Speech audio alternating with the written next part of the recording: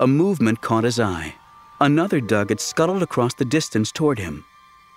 Anakin found himself face to face with his old enemy, Sebulba. Anakin's fingers itched for his lightsaber. But he saw immediately that Sebulba didn't recognize him. His gaze was hostile, but the hostility wasn't personal. Anakin smiled again. The smile infuriated Sebulba. What are you smiling at? And how dare you bully my son? He wasn't bullying me, Father. Hakula whined at Huttese.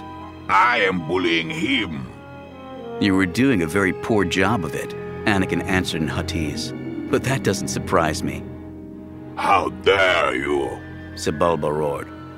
Prepare to die. Deilin quickly moved between them.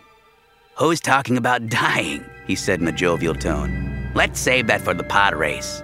Right, Hakula? I'd worry about crashing more than spies if I were you. I've seen you race. Hakula's long head thrust toward Deilin. You'll choke on my dust, son of a rat. Sebulba was more clever than his son.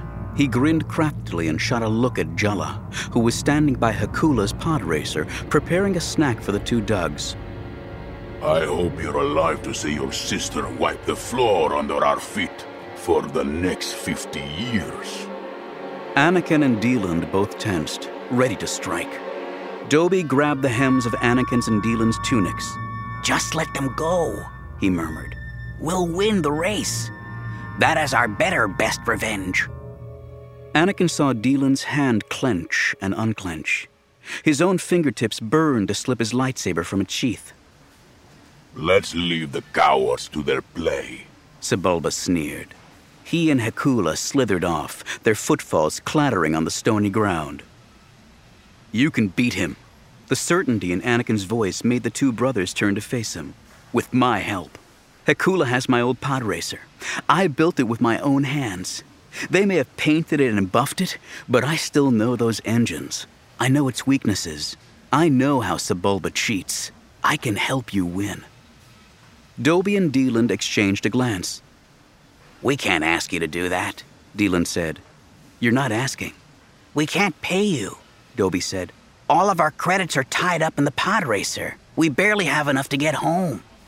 I don't need credits, and I don't need thanks, Anakin said. I just need you to win.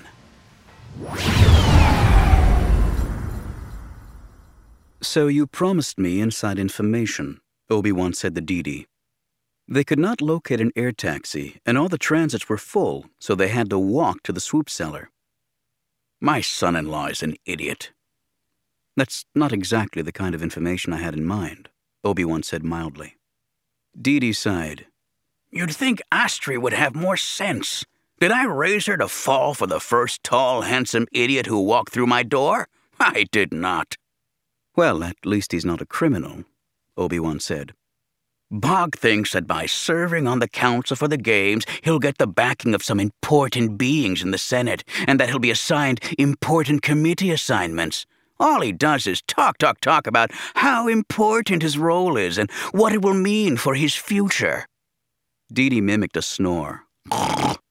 Honestly, I don't know how Astri stands it. His big job has been arranging the seating for some big-shot senators. Who diggity who? Didi, you said you had information, Obi-Wan said. This is complaining. I've plenty of information, Didi said. How can I not? Bog never stops talking. He never says anything worth listening to. Ha! Look, here we are. Didi paused in front of a shop with closed Durasteel shutters. It doesn't look open, Obi-Wan observed. It's a very exclusive shop. Didi turned to him. Remember, you don't have to say anything. Just stand there and give that Jedi-ish look. I think I can manage it, Obi-Wan said dryly. Didi rapped a rhythmic knock on the door. Several seconds later, the door slid open. Obi-Wan realized that the pause of the few seconds meant that they had just undergone some sort of security check. But the security measures seemed excessive for a swoop cellar. Obi-Wan stepped into the dim interior, fully aware that Didi could be leading him into his usual swamp of deception. Didi didn't so much lie as leave crucial pieces of information out. You owe me one, Qui-Gon. Good afternoon. Good afternoon, Didi said to a massive creature who suddenly loomed out of the shadows in the shop. The being was 2 meters taller than Obi-Wan. Each 15-fingered hand was the size of a bantha haunch. There were 6 swoops parked in a random fashion around the open space. You may remember me, Didi said. Didi Ado? I was in yesterday? The massive creature said nothing, just watched Didi with flat eyes. Then again, you may not, Didi said nervously.